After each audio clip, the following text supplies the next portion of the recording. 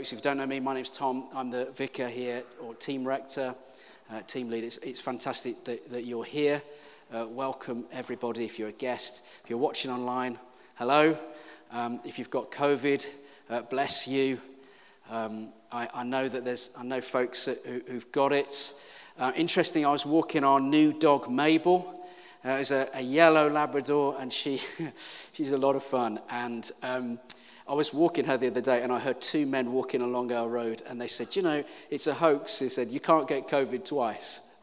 And I was really funny because my sister-in-law got COVID almost a year to the day and has got it again. So I know it's going around, and so we are praying for you and want to stand with you. And there's been a lot of talk about what's happened at Christmas, so I want to just join in and say we've had a brilliant time.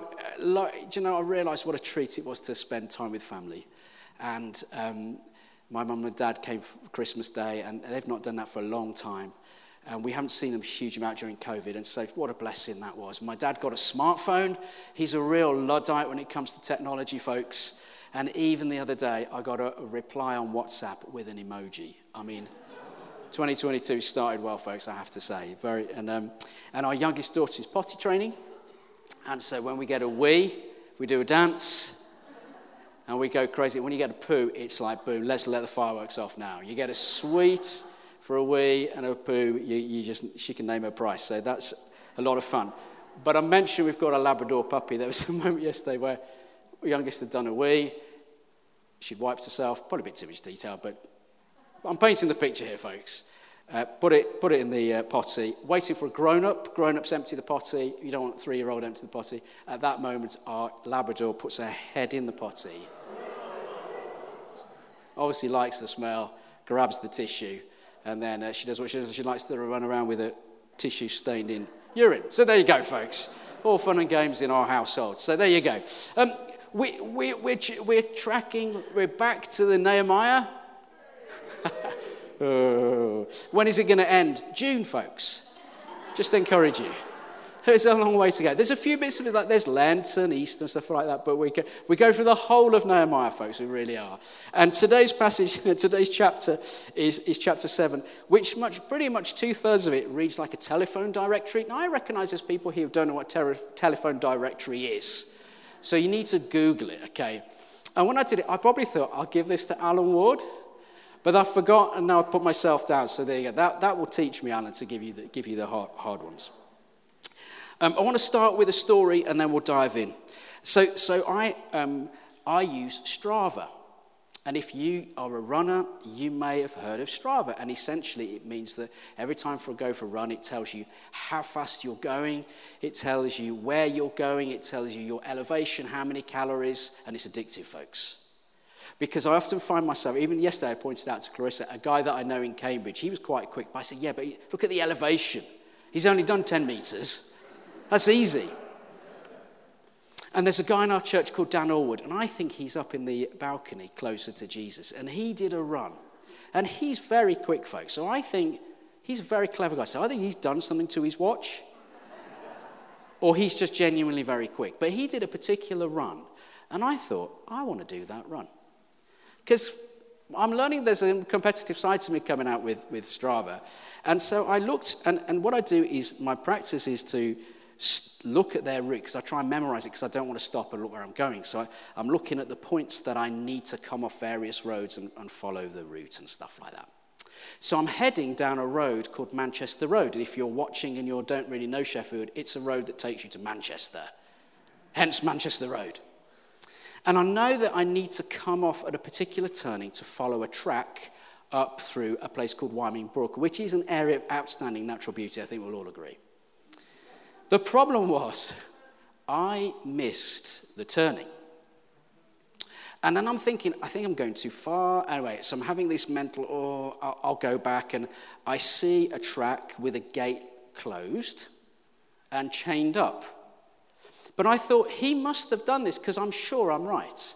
So, folks, I did climb the fence, but there was a path. And I thought, there's a path, so this must be right. This is what he must have done. So I'm following the path. And it's not it's not a particularly easy path, folks. There's lots of things. I think this must be the route that he's done. And I'm following it round, avoiding tripping over tree stumps, around the side of a reservoir. And I'm running and running, following the path. And then suddenly the path disappears completely. There's just no path. And I'm running around in circles. You can see it on Strava, thinking, where's the path? He followed a path. I've lost the path. Where's the path? So I run up and down a stream, trying to find a place that I can cross. So I found a place that I could cross, and then I get to the other side of the stream, and it's a really steep bank, and it's like standing in a sponge. I feel my trainers are filling with mud. And I'm looking up at this bank thinking, but he must have come this way. So I find my phone and I find Google Maps and I can see where I need to get, but I just can't see a way through. And so I'm running this way, I'm running that way. I find a kind of hut or a cabin. I think somebody lives wild in the woods. And I thought, am I trespassing? I'll jump the gate. These people have guns. They do in America, so I know we're in Sheffield. But so I ran off and I scaled a really, really, really steep bank. I literally thought, I know where I need to go, but I just don't know how to get there. And then I see a fence, one of those kind of, it's one of those metal fences, which is, I thought I can get my legs on it, and I can see a stump that holding the fence together. If I stand near the stump, it'll take my weight. So I'm climbing up the stump. I can hear a cracking sound, and then I can feel myself going backwards, and I land on my backside and manage to jam my hand in the wire in the process. And I was just thinking, I am a super spiritual, I'm prone to being super spiritual and intense, but I'm just thinking, why is this happening, Lord? Why have I gone totally wrong? Literally the path ran out. And I just was thinking, it just feels like that, for me in a position of leadership in COVID, it just feels like that right now. Like 2022, I genuinely was hoping that we'd be seeing the back of this wretched virus. But it feels like it's like a Netflix series, it's like season 23. And it feels like there's funding for more. And it feels uncertain, doesn't it? It's like, do you book a holiday, do you not book a holiday? Or do you get to see family, do you not get to see family? Will there be a lockdown, won't there be a lockdown? Cases going up all the time. Yeah, but what about hospital, what about deaths? And then it feels the left and the right are arguing pro-vax, anti-vax, fear, non-fear. And it just feels more like, where do we go right now? Do we trust the government? Do we not trust the government? Is it going to be a party? No, I won't go there. The things that have bring solidity to us and have defined us, and the path we've been able to follow, like making a plan, it just feels like right now it's hard to do that, and it just feels there's a fatigue because it's been like that for a long time. And it felt like in that moment you're scaling the bank, knowing where you need to go, but you just don't know where to go and how to get there. And it feels like that's the moment we're in. Like, honestly, it feels like, even in this moment right now, I can't see what it's like at home, because I can't see you at home, but it just felt like,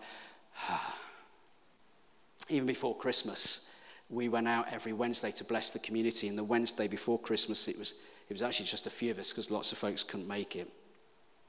And there was such a heaviness on the streets. The few days before Christmas, it's usually the opposite, and the conversation was, when is this going to end? And the question then was, will we have Christmas? And so, folks, we don't know as a church. We don't know. You'll notice that there isn't hospitality today. I'm sorry about that. We genuinely value it. We're trying to just be bringing measures and protocols to be safe in this season. We don't know if there's going to be a lockdown. We just don't know. We just don't know. So the question is, at the start of 2022, what do we do? And what can the most ginormous 73 verses from the middle of a book in the Old Testament say to us today, where 2/3 of it read like a telephone directory, which I'm not going to read, folks, just to encourage you. You can read it tonight. Let's read it together. Nehemiah chapter 7. Now, I should say, if you're here for the first time, we're looking at a series called Exiles and Ambassadors. Exiles is a period in the Old Testament where God's people are taken from the place of security and identity, namely Jerusalem and that surrounding area, are taken to a place called Babylon, far, far away. And they are taken from their religious identity, their cultural identity, and they're placed somewhere which is totally alien to them, taken against their will. And in Jeremiah 29, what we're told is God tells them to seek the peace and prosperity of the city to which they've been carried. It's the most radical, crazy call. Why would you pray for the people that have taken you? Why would you pray for the people who don't share your values? Why would you bring blessing to a city that disgusts you? But that's what God calls them to do. And actually there's a theologian by the name of Augustine or Hippo, and he wrote a book called The City of God. And he said, and really tracking with that passage was like in any city there is the city in which we live, and then there is the kingdom of God. And we are citizens of another place. And whilst we're living in the city, our call is to labor, to bring blessing and life to the city in which we find ourselves, to work for it, to bring blessing, to bring beauty, to bring order and life, to serve it. Do that because the source of that is because we're citizens of another place. So that's what our hope is that we want to do in the city of Sheffield at such a time as this, where the temptation is to binge news, which is generally not that encouraging. I mean, it doesn't get better, does it? Is Putin going to invade Ukraine? Who knows? Is Netflix? Is COVID on the rise? But for such a time as this, in the providence of God, maybe God wants to say something to us at the start of this year. And so let's dive in. And I have to say, when I read this, I felt two things when I read this passage. One was I should have given it to Alan Ward. And I felt another thing, I felt like this needed to be my Josiah Bartlett moment from West Wing, to rally the church, to rally the troops, to bring something wise.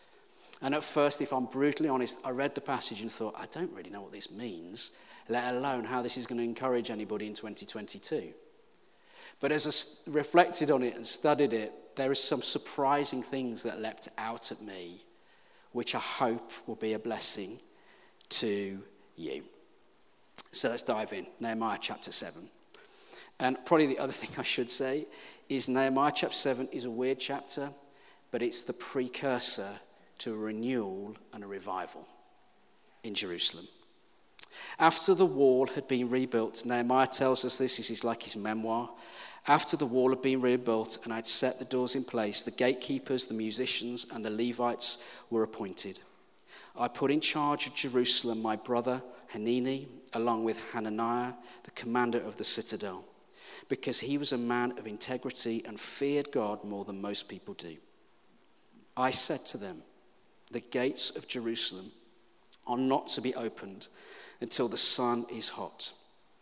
While the gatekeepers are still on duty, have them shut the doors and bar them. Also appoint residents of Jerusalem as guards, some at their posts and some near their own houses.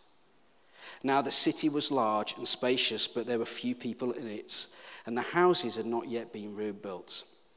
So my God put it into my heart to assemble the nobles, the officials, and the common people for registration by families. I found the genealogical record of those who'd been first to return. And this is what I found written there. And essentially, he takes Ezra's work.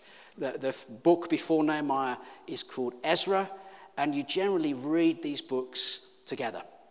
And this is from Ezra chapter 2, and it is a list of names of people. And it goes from verse 6 onwards to verse 73. And I thought I'd spare us all the details, folks, of that one. But we'll talk about why it is really significant. Here's the thing, folks. Here's the context. Nehemiah is not facing, as far as we know, a global pandemic. But he is facing incredible uncertainty. And in my experience, when you face uncertainty, that leaves you feeling incredibly vulnerable. Whether it's the uncertainty around your children, whether it's the uncertainty around health, whether it's the uncertainty of your job, uncertainty creates a sense of vulnerability. And the uncertainty in Nehemiah's case is the fact that he has encountered pretty much opposition at a very, very significant way in his own life since stepping foot in Jerusalem. Remember back in Nehemiah chapter 1, he's working for Artaxerxes, who is the kind of king of the whole Persian Empire, and he has a call from God to return to Jerusalem. And Jerusalem is lying in ruins, we're told. The gates are burned, there is no walls. And the significance of rebuilding walls, Nehemiah knows, is not so that they look pretty. Like when we go to York, if you've been to York, you go, look at these lovely walls. How kind of them to build such lovely things so we can appreciate them however many years later. The significance of walls is to provide security. If you have a city without walls, it's like having a city without police. It's like a war zone. And so Nehemiah's call is to rebuild the walls, to establish which is to response to the prophetic call to establish is Jerusalem as the epicenter of Jewish life, so that they can step back into the calling to be a blessing to the nation, to be a theocracy, which means to be some people who are led totally by God, to be radically different to other nations around, to embrace refugees, to treat women with dignity when other nations didn't. Just to be different. It's part of the restoration call.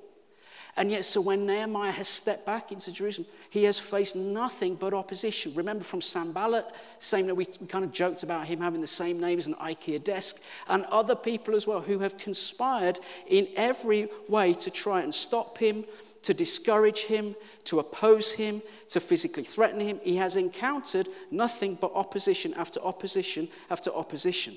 So by the time we get to chapter 7, there's something really fascinating here. Verse 1 says this: after the wall had been rebuilt, I had set the doors in place. Now here's the thing, the wall had been finished. Now you would have thought at that moment, put this into context, it's taken nearly 70 odd years, the restoration process of Jerusalem, a long time, and it hasn't gone particularly well.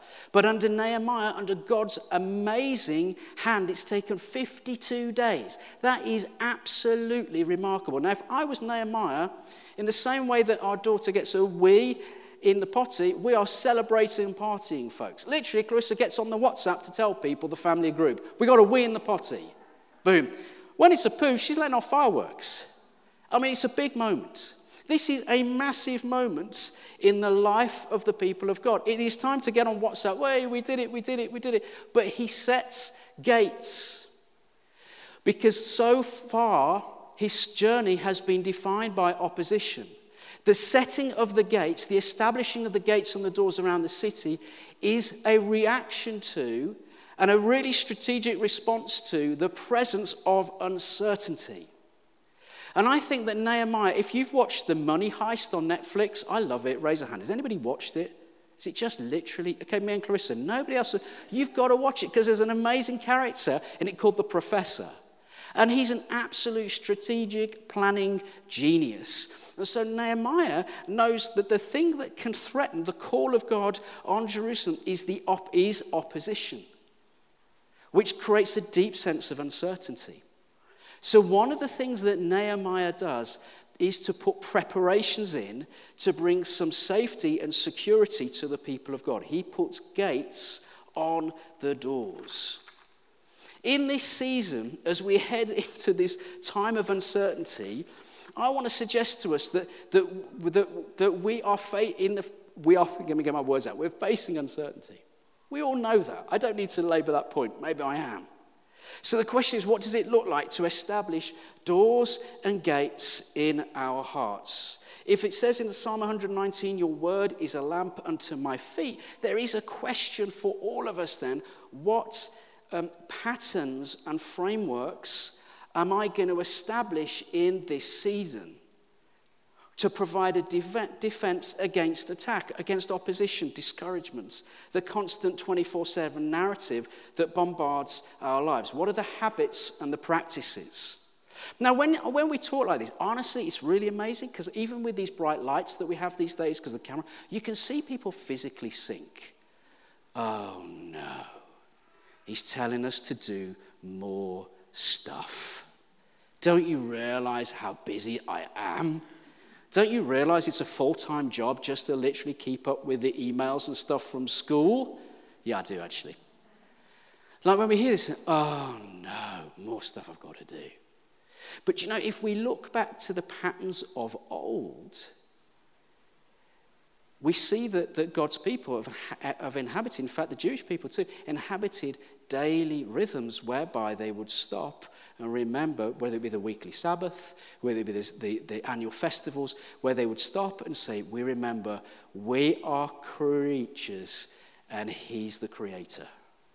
And I think in a season of life where we are bombarded 24/7. I heard a psychologist on a podcast this week, I've forgotten her name, but said they argue that 24/7 news cycles are making us more anxious.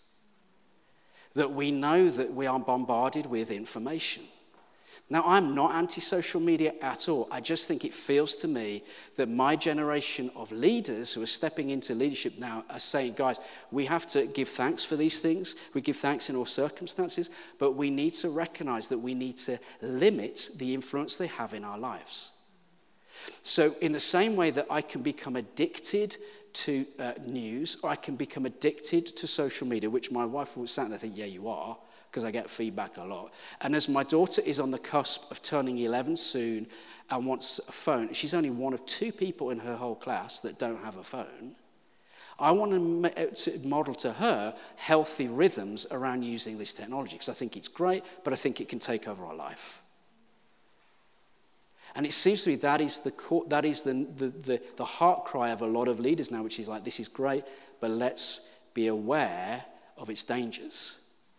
And in the old days, when I was raised in the church, I was encouraged to have a morning quiet time. Remember the quiet time movement? Praise God, that you'd wake up, you read the Bible. That is awesome, and I would totally encourage anybody to start the day with the Lord. If in the New Testament one of the patterns is like the first fruits offering, I feel we should give to the Lord the first fruits of the day. Like I feel that we are invited by His Spirit to maybe set the alarm 15 minutes earlier and just sit and be with Jesus. Maybe leave these things down. Maybe buy an alarm clock. You can Google them. Leave this downstairs and start the day with the Lord. Start these habits and practices so that we are journeying in this season of uncertainty, listening to the one who holds all things. That we're feasting in the Word, which is the lamp unto our feet. Well, if it's a dark season and we don't know where we're going, we're going to need a lamp to shine the way. And there is a lamp, and it's called the Bible, and Jesus has got a book out. And it's a bestseller. And we could read it from time to time. Okay, it feels like I'm laboring it. I'm not meant to be beating anybody. I'm not saying you've got to. I'm saying we get to. And in the days of old, the ancients would would pause work for a moment and say, okay, God, you're here. And in a time where we're having to go back to work from home, or you're on Zoom, or you've got a really seriously intense job, there is wisdom in just putting stuff down for a nanosecond saying, Jesus, you are here and I am yours. I road tested this with a family member who is an A&E consultant. So it's okay for me, because you're like, yeah, you get to do this because you're a vicar, you get paid to pray. It's true. So I thought I'd road test it with a guy who doesn't have a lot of time at work twiddling his thumbs. And if he does, somebody's having a heart. It's not. And he said there is that moment where he has practice and disciplines where somebody's coming in. It is a serious situation. His team is assembled. They're waiting for somebody who's critically ill. And he stops, he looks up and says, God, you are with me. If we are going to navigate this season of uncertainty with the most phenomenal voices and noises. I get a notification every day that tells me how many more COVID cases there were from the day before. And like as Alan said, we give thanks in all circumstances, right? But if I'm honest, for my heart, it's a bit like, oh. So how are we going to track with what God is saying to us in this season? The question to start this new year is, where are my habits and my patterns? Where are my practices? I would wholeheartedly commend to you Bible in 1 Year by Nicky Gumbel. It's amazing. Chris and I have done it last year. Didn't finish it on New Year's Eve, I'm not going to lie. It's a little bit behind. But there's 3 things you can do. There's a youth version. There is Express. You can do it in 13 minutes, folks. 13 minutes. Or there's the kind of classic, you can do it in 25. Or there's Lectio 365, which is 24/7, which is absolutely beautiful. Simple things to help us track with what it is the Lord is saying. These voices will counter the negative narratives that we are absorbing by default all the time. I remember years and years and years ago when our daughter first started having swimming lessons when we lived in Cambridge. And it was just such a joy to take her to swimming lessons. I'm less joyful now, folks. I'm not going to lie, taking swimming lessons. The novelty wears off is what I find. But I remember that first lesson, I was astounded to see how many parents were on laptops and on their phones. Because I thought you could just watch your child swim.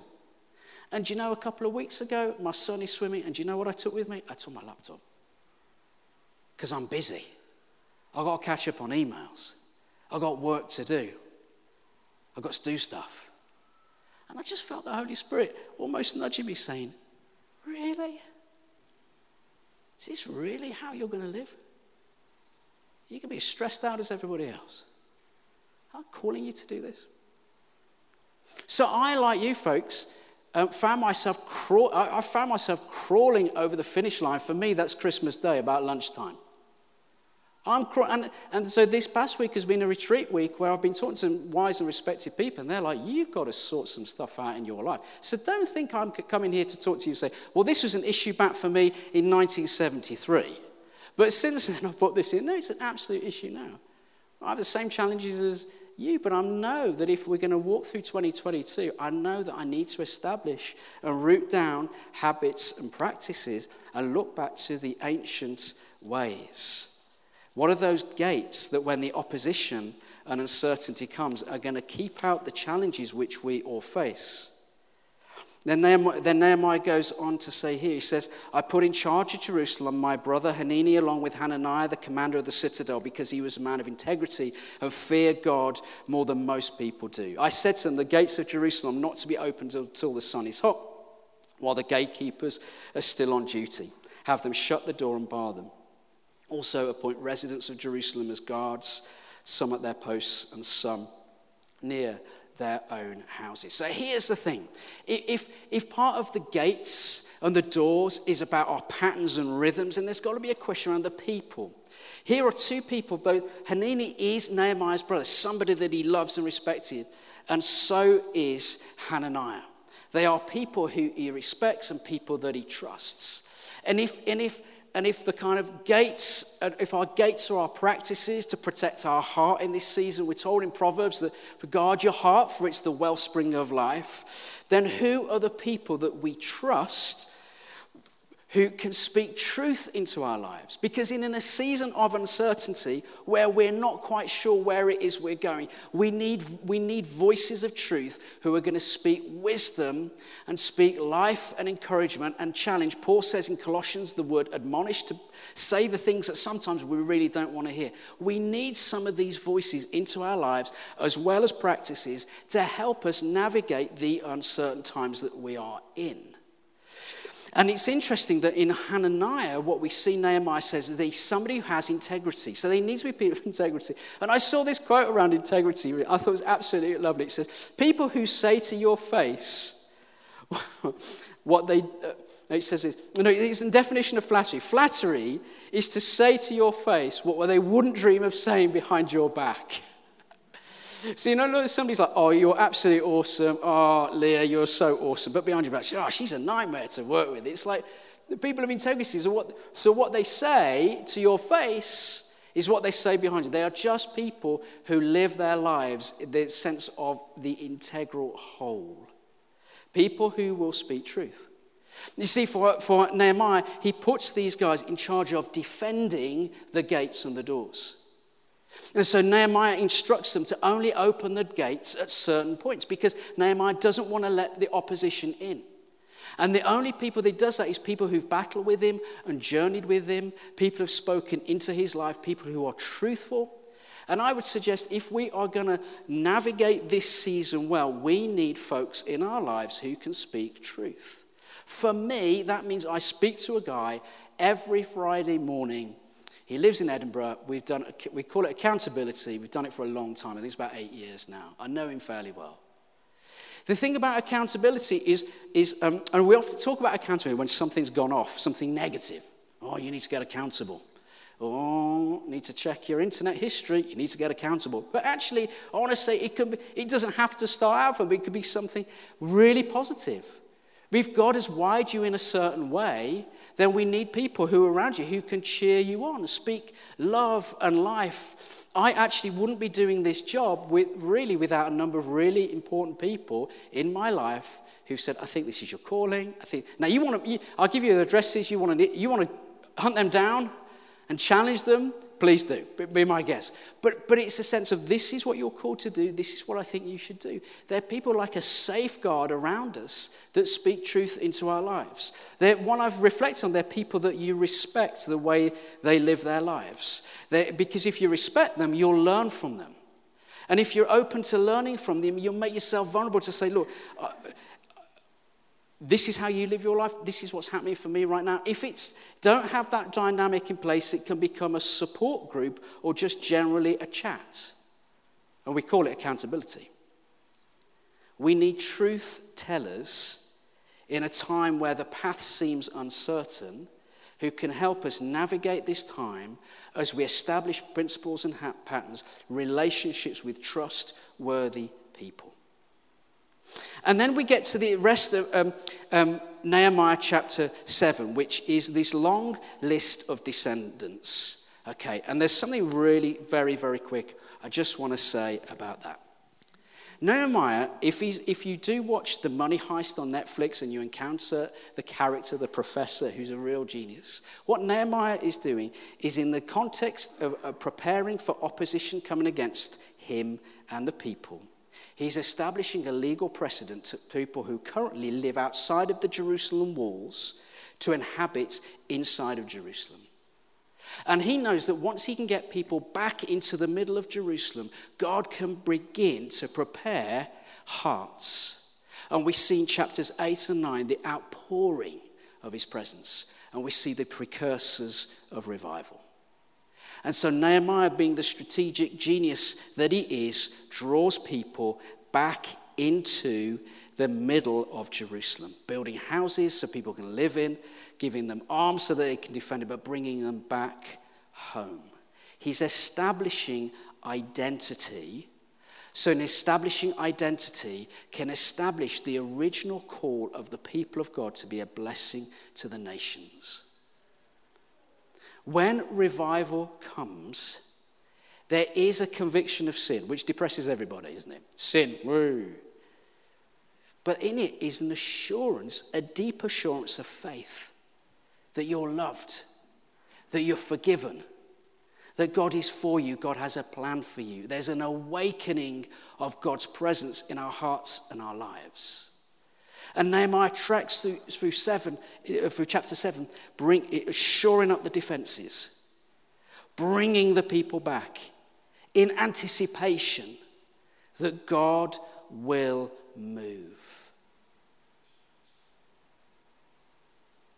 We don't know how 22 is going to roll. But what I would want to say to us is this, is if we practice and clarify what our practices are, maybe you've got great practices already. How are you going to develop them? Or how can you encourage other people? What is it maybe the Lord's saying to you in that stuff? To grow every day. Not got to do it, but we get to do it. And got to read your Bible. But we get to journey with God in any and every situation. Isn't that just absolutely beautiful? Countering some of the negativity. The joy and life. You know, I think Jesus sometimes is in heaven, but he has a smile on his face. And then we've got some people around us who can say, do you know what? Come alongside and say, do you know, why are you doing that? Can I help you? And you say, oh yeah, I'm just struggling with this. Will you pray for me? And just say, and somebody says, comes alongside, says, I think you should be doing something else. I think you've got a calling to do this. I want to champion you in that. Speaking truth, letting people speak truth into our lives. And then as Nehemiah establishes God's people in God's place, establishing authority and identity, we begin to walk this season knowing that we don't know what it is, but we know who he is a little more. And as a church, we begin to become a place where we're walking in that identity that we don't know what the future is, but we know him. And we know that he's with us. And we know that if he's with us and he's for us, then he has something for us to do. And so we can become in a city that maybe feels anxious and people are too afraid to leave their homes. Or maybe elderly neighbours haven't seen their family for a couple of weeks since Christmas. We go knocking on the door and we take something and we bring blessing and we bring life and we bring encouragement. Because we're connected to the source of life. And we're practicing every day, connecting with the source of life, Jesus. And we have friends speaking truth into our lives to keep us running the race with perseverance for him.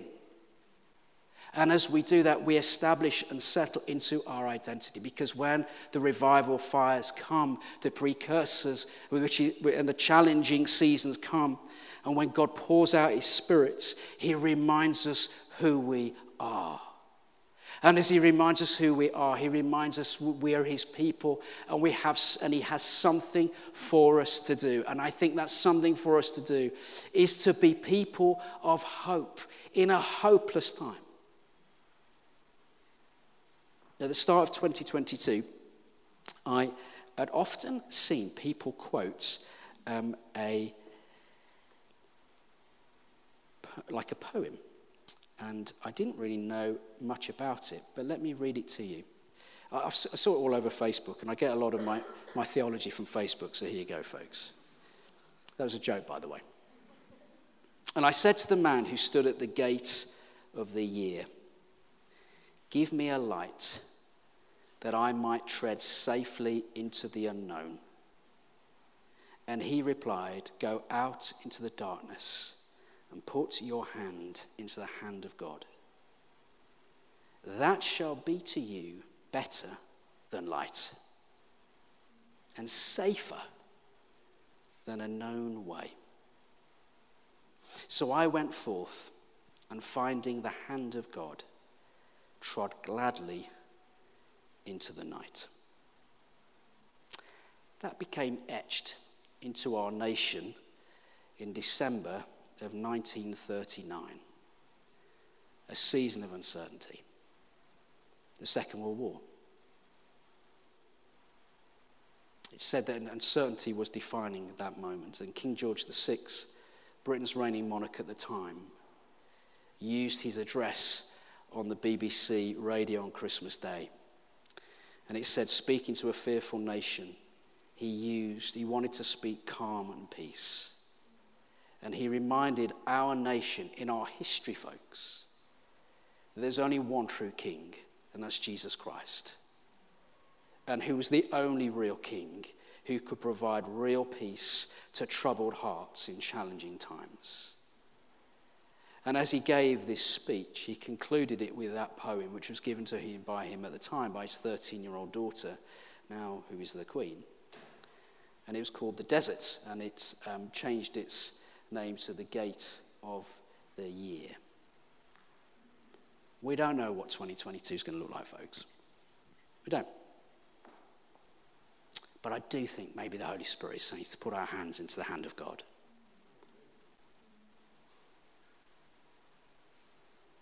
I do think there's an encouragement to think about our practices so that every day we put our hands into the hand of God. Facing the uncertainty of the day, tomorrow. And then gathering around a group of people who will encourage us to put our hands to the hand of God again. Maybe the hands got tired and weary. And maybe they'll even help us lift it up, put it back into the hand of God. And as we do that, like as Nehemiah establishes his people back to Jerusalem, We walk in the authority because we give space to the Holy Spirit to move in our hearts. And as we give space to the Holy Spirit to come, he reminds us of what he says in Romans chapter 8, verse 40. For those who are led by the Spirit of God are the children of God. The Spirit you receive does not make you slaves, so you live in fear again. Rather, the Spirit you receive brought about your adoption to sonship. And by him we cry, Abba, Father. The Spirit himself testifies with our spirit that we are God's children. Now, if we are children, then we are heirs, heirs of God, and co-heirs with Christ, if indeed we share in his sufferings, in order that we may also share in his glory. Let's stand together.